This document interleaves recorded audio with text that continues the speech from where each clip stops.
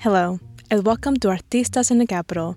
My name is Norma Sorto, and I'm your host for Hola Cultura's brand new monthly podcast, featuring interviews with Latinx artists in the Washington area. Have you ever thought of an idea, something that should exist but doesn't, and proceed to make it a reality? Our guests for this episode are two Latinas who did just that. In today's U.S. society, the importance of ethnic and racial representation is widely accepted. This consensus has pushed more businesses to create new products and generally do more to show that they see and value all of their diverse customers. Latino-owned businesses, however, make up only about 6.5% of all businesses in the United States, according to the U.S. Census Bureau. While Hispanic-owned businesses have grown by 34% from 2010 to 2020, Latinos make up nearly 1 in 5 people in the U.S., leaving room for growth in the business sector. Maria Victoria Abrejo Jugar and Marie Claire Vasquez Duran saw one category in particular that lacked representation and decided to take matters into their own hands. Maria Victoria and Marie Claire are the co-founders of Dutidú, a games company centered on making games representing Latino culture. During the pandemic, they noticed few games that accurately presented Latino culture, so they took action and started a games brand. While there have been challenges along the way, they say the passion they bring to their business is what keeps them going. Here's our interview with Maria Victoria and Marie Claire, conducted by spell participant Aline Wong back in July of 2022. Okay, so I guess first question would be if you guys could introduce yourself in your own words. Well, I'm Marie Claire, and I'm originally from the Dominican Republic. You will hear Maria say the same. It's part of what joins us in some similarities. And I grew up there. I moved to the United States back in 2008. I came here for grad school. And then I went to school for international political economy, which has really not much to do with what I do now, both with Dutidú and with my other entrepreneurial projects. However, it did shape a lot of my abilities to think, to know how to do research, to know how to think broadly in very international terms. When you come from a small island, like the perspective can be quite boxed, and the minute that you step out of your little nation and get here and interact with people from all over the world, I started to see the world in a very different way immediately. So anyway, I went through that process of getting my master's and getting my PhD.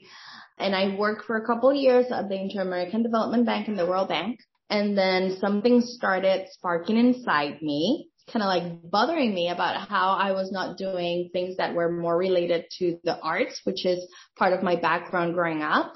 So that, and I also wanted to be an entrepreneur. I knew that I was always creating businesses in my mind, and I just needed the right moment to get one started. So I decided to create my other entrepreneurial project that has to do with destination weddings. And I've been doing that now for close to 9 years, and it's been a lot of fun. And then Maria and I had met each other when we were back in the Dominican Republic doing economics in college. Different years, but we connected, and we found each other again, not only because I got to do Maria's wedding, but also because during the pandemic we saw a necessity, and we reconnected for that purpose and then started this other business together, which we'll get to tell you more about later. Well, I'm Maria Victoria Abreu Jugar. I am also originally from Dominican Republic, and I also studied economics. I did 2 master's degrees, one in Spain with International Cooperation for Development and another in New York in Fordham University for International Political Economy and Development. And I did work in nonprofits and international organizations for many, many years. My whole career was dedicated to international cooperation and development, sustainable development. But I always had the bicho raro, as we say in Spanish, like that weird bug of being an entrepreneur and wanting to create things. I did a couple of things back in the DR, but I never really saw myself as an entrepreneur until I met Marie Claire and we decided to do Dutidú together. So in a nutshell, that's me. I'm married. I have a son. I live in Maryland, and that's it. So I heard your explanation for why you decided to name it Dutidú, which I thought it was so cool that it was like based on onomatopoeia. So I wanted to know, what's the inspiration behind your logo, which is kind of like the rounded triangle? We wanted something playful as the name of Dutidú itself, but we wanted something playful, colorful, you know what I mean? Like, we thought a lot about symbols, and the international play symbol, it's a triangle, so the graphic designer played with that. And then the colorful design of the logo itself, it's basically it. So you both have children, and you said that during the pandemic you kind of noticed that there was a gap in the market for passing on culture through games. Either like you couldn't find it or it was stereotypical. So why did you decide to fill the gap? Because sometimes people will see problems, but they won't create the solution. So why did you decide to create the solution? I think it's the fact that we both are dreamers, you know, because we can see the issue and then, as you say, very easily say, oh, so sad that there's not something like this in the market. And if we really stopped and thought long and hard for what are all of the challenges that we've lived through in the last 2 years and that for sure are coming, like if we were to pause and just think about that part, we're not going to do nothing. Of course, it's hard to start anything and to put your heart, your mind, and your money into a project of this kind. It's hard, but we are the ones who think more of, oh my God, this is so awesome what we're doing, and it will take time, but we'll get there. And we decided that we have both been here in the U.S. for too long to know that maybe if we don't do it ourselves, I don't know when else somebody's going to think about this. You know, we saw an opportunity that was not being exploited at all. There's a lot that we've been seeing in the last couple of years in regards to books. It's amazing how much representation we're seeing in the press industry through kids' book and whatnot. But the games in itself, we thought that we just had an opportunity and we wanted to do it before our kids get old. Because then it's great. We're going to fill it for other people. And that's a big part of this idea. But our inspiration were our kids. So the fact that we can now get to sit down and use our own games to play with our kids, it's pretty fulfilling, you know, in a very personal way that goes beyond whatever entrepreneurial desires we have. Since entrepreneurship is a little bit risky in itself, what are some challenges that you think you faced because of the virtual environment we were in for the last 2 years? If anything, we think that the pandemic or everything that we've been through in the past few years inspired the brand. Like, it made us think about the opportunity because we were in that situation. We were stuck in our houses with our kids, and all of a sudden we had more time than usual to play with them, and the frustration of going to these places. Or I remember one day I walked through the toy aisles of Target, but back then there's nothing representing Latino culture, Hispanics, in the toys aisle in Target. And that was so frustrating for me that it just had to happen. Like, it was born because of the situation, not the other way around.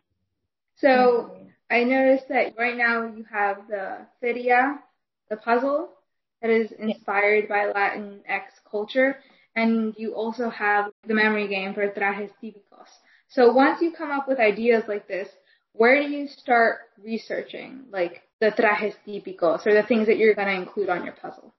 We did a lot of the research ourselves. We're both researchers by nature, and the reality is that even though all of our countries are different and have their own cultures, right? Latino culture is the big one, but the subculture of each country is not something that we can claim to know as much as we know Dominican culture. At the same time, I think that we've both been exposed to a lot of international friendships and travel opportunities and whatnot. And the fact that we obviously speak Spanish, it didn't feel like something, like if I had to do that same thing for another part of the world, I would not feel like just doing a Google search. I'm not going to feel confident that I got it right, you know, because it feels so foreign to me, so different. So it's not my language. I don't even know where to search.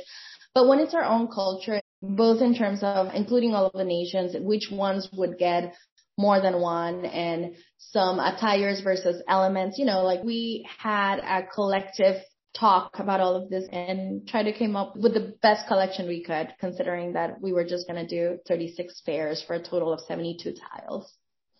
So besides any research that you guys personally did, like whether online or through books, did you have the chance to maybe speak to relatives or go to like any museums that feature these? We didn't go to museums, but we did text our friends from some of the countries. Hey, what do you think if I choose this one? You know, like just going directly to the sources that we had. And even the names, because each tile has the name of the attire or the element that we're referring to. And we may, in the Dominican Republic, refer to something completely different as in Colombia or Venezuela or Brazil.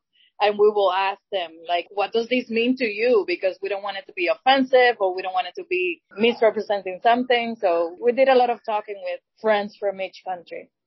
Yeah, even the word for the title in Dominican Republic, you would typically say traje típico, but traje is not a word that everybody uses the same way. So that's why we went for more universal. That might be less common for us as Dominicans to say atuendos latinos, but it's a little bit more universal to describe what we were trying to describe. So that's part of what Maria was just telling you about. So you mentioned that you were working like really closely with the illustrator who was also helping you with the memory game. And I read on your bio that you mentioned that you guys collaborate with different Latinx artists.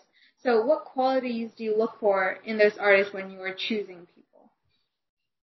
First and foremost, our talent. It's exclusively Latino. We want to work with Latinx artists, our illustrators, our photographers. We work really hard to work with Latinx artists and talent in general. In sense of qualities, I think for us, it's very important to be responsive.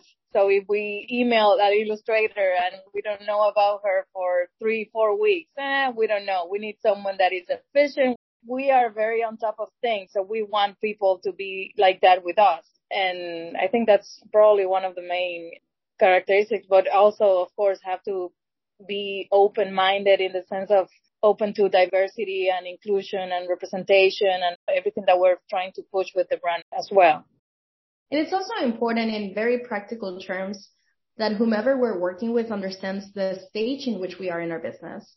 We appreciate those who understand that right now our capabilities are those of a startup, you know, and they see our project and believe in it and get excited about it. And that's quite important when anybody's starting. You need to surround yourself by other people who believe in you for what your project is, not for what you can pay them. That comes later. Maybe once you are so established and so high up, people will just do it because a paycheck is coming. But at the beginning, you need, you know, cheerleaders around you. I like how you mentioned that like enthusiasm is like really a key when you're trying to find the people to work with. What advice would you give to people who would like to become entrepreneurs? There's a lot to say, and I feel like the way that in which everybody sees entrepreneurship is quite personal. I can preach as much as I want to, yet it's going to feel very different depending on what are your circumstances and what is your project. But the one thing that will always be prevalent and that will sound as obvious as it can is you just have to start, even if you start small, but you have to start. I think that sometimes people see like 10, 20, 30 steps ahead and get overwhelmed by all of that. And the worst of it all is that until you start, you don't really know that it's not 30, 40 steps that are going to come your way. You're going to be like 120 and you will discover them as you go. But the point is that you have to take the first one. And once you take the first one, you just need to be willing to live through the journey of trial and error, of making a lot of mistakes, of losing a lot of money. Hopefully not, but potentially losing money by not the best decisions, by losing time, by losing, you know, you need to be willing to make the sacrifices, but at the same time, you need to be a smart entrepreneur. You don't go into an entrepreneurial project to lose the money or to lose the hours or to lose your life. So you need to try to be as organized as possible so that you can minimize all of those risks and negative factors that may come with starting something, whatever it may be.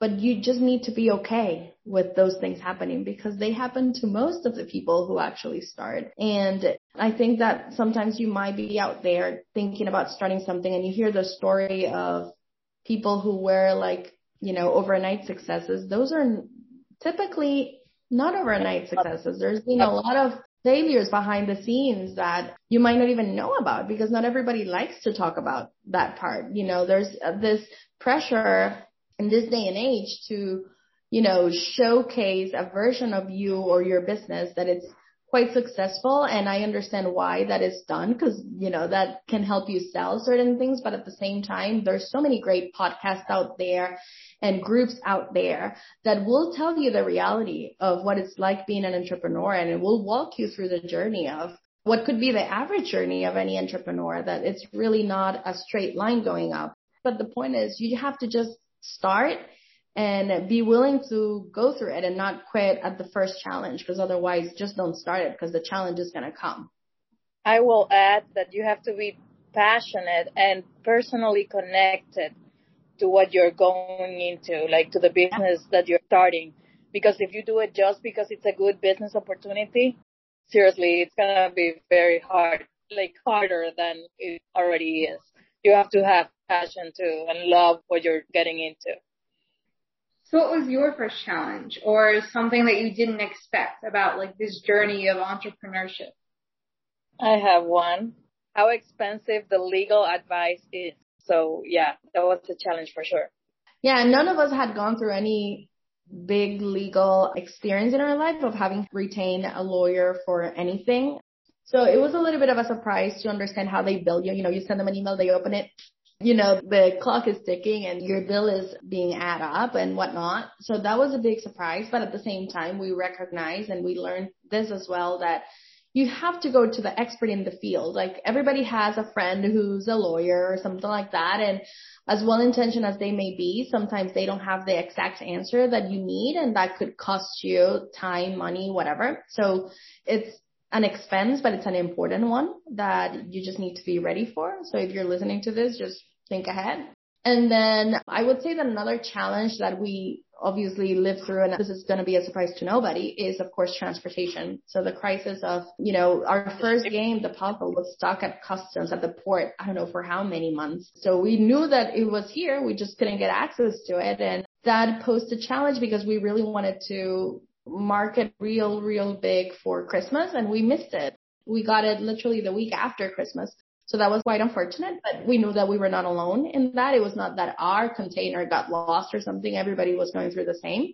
So I would say that if we had to summarize all of the challenges that we have had since we started this, I would say, as Maria said, legal fees and transportation delays. So I guess, how do you define success?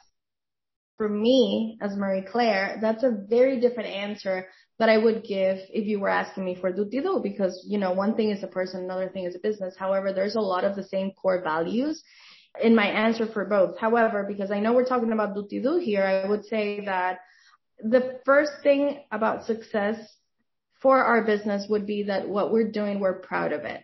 That when we look at this, Atuendos Latinos, we think it was done with love, with care, with good research, that it's, something that we're really proud of and that we know that could be impacting the life of lots of families. So that would be the first thing at an emotional level. But this is a business, so of course we dream about seeing Dutidú being a main brand that people will think about when they want to solve this issue at home. And the United States has so many Latinos families that are having to raise their kids outside of their culture. And we know that we can be part of the solution, so we want to be the brand that people think when they want to bring something into their household that is entertainment and at the same time is allowing them to connect with their kids and pass down the Latino cultures. And also just for the family in general, because some of the games, like the puzzle is a 500-piece puzzle, so it's not meant necessarily for the 3-year-old or 4-year-old that's going to play a matching game. So we want to see ourselves in Target, we want to see ourselves in Barnes & Noble, and in every place that we think that our customer could be there and that they could see us and immediately see themselves in that box. And when they see this, it's going to bring them joy, even if they were not to be able to buy it. Just the fact that they're going to go through that aisle in Target and see that somebody thought of them, and that we created something for them, that it's pretty, nice quality, it's success to us, And then We can talk about numbers and profits and margins, and that's another thing, but just at a high level, just knowing that we are making the difference that we had in mind when we created Dutidú, that's the first steps to success. And I think everything else will come after that. And I agree with her because she speaks so pretty. Where do you see Dutidú going? Like, what's the next step for Dutidú? So you mentioned that you want to get into some specific stores. So I guess now, what games would you like to implement? Like, what new steps besides the specific stores that you would like to see your product in? Well, we do have dreams for a broader variety of games. We have dream of bingo, of playing cards, of other games that are family oriented, not only for little kids. We are definitely going to go for that in the future. We're also thinking of getting angel investors to support our brand and support Dutidú in the future, to expand it not only to Latinos, Latinx families, but any family in the world that values multiculturality and wants to learn about Hispanics or Latino culture in general. We want to be there. We want to be that brand. Yes, we want to be in Target. We want to be in Barnes & Noble. We want to be in paper stores. We want to be in all those stores, but we also want to be in every family, regardless of how they get it. We're already in Amazon, so that's success for us. One step. Yeah, we want to invite everybody to go to dutidú.com and you can get it there by Amazon. Thank you, Maria Victoria and Marie Claire, for your interview with Hola Cultura. Join us next month when we speak with artist and activist Cesar Maxi. For updates on episodes and Latinx events in the DC area, follow us on Instagram at HolaCulturaDC. And don't forget to rate, review, and subscribe to Artistas en el Capital. To get involved in Latinx arts, culture, and humanities in DC, sign up to join our SPEL program and visit holacultura.com.